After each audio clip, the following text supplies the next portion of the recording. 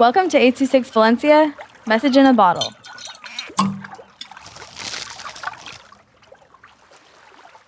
The Call of Nature by Lester with 826 Valencia. Imagine you wake up to a lazy, humid beach. You stand up and look around. You realize there is a forest next to the beach. The branches of a nearby palm tree sways in the summer breeze as you walk into the forest. You hear the sounds of crickets chirping as you explore the forest. You walk a little more until you find a massive field of grass.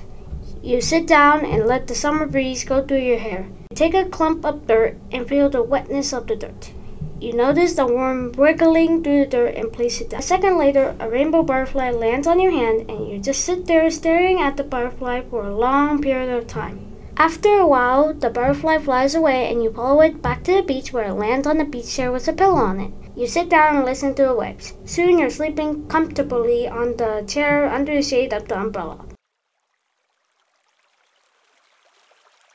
826 Valencia is a non-profit organization dedicated to supporting under-researched students with their writing skills and to helping teachers inspire their students to write. Our services are structured around the understanding that great leaps in learning can happen with one-on-one attention and that strong writing skills are fundamental to future success.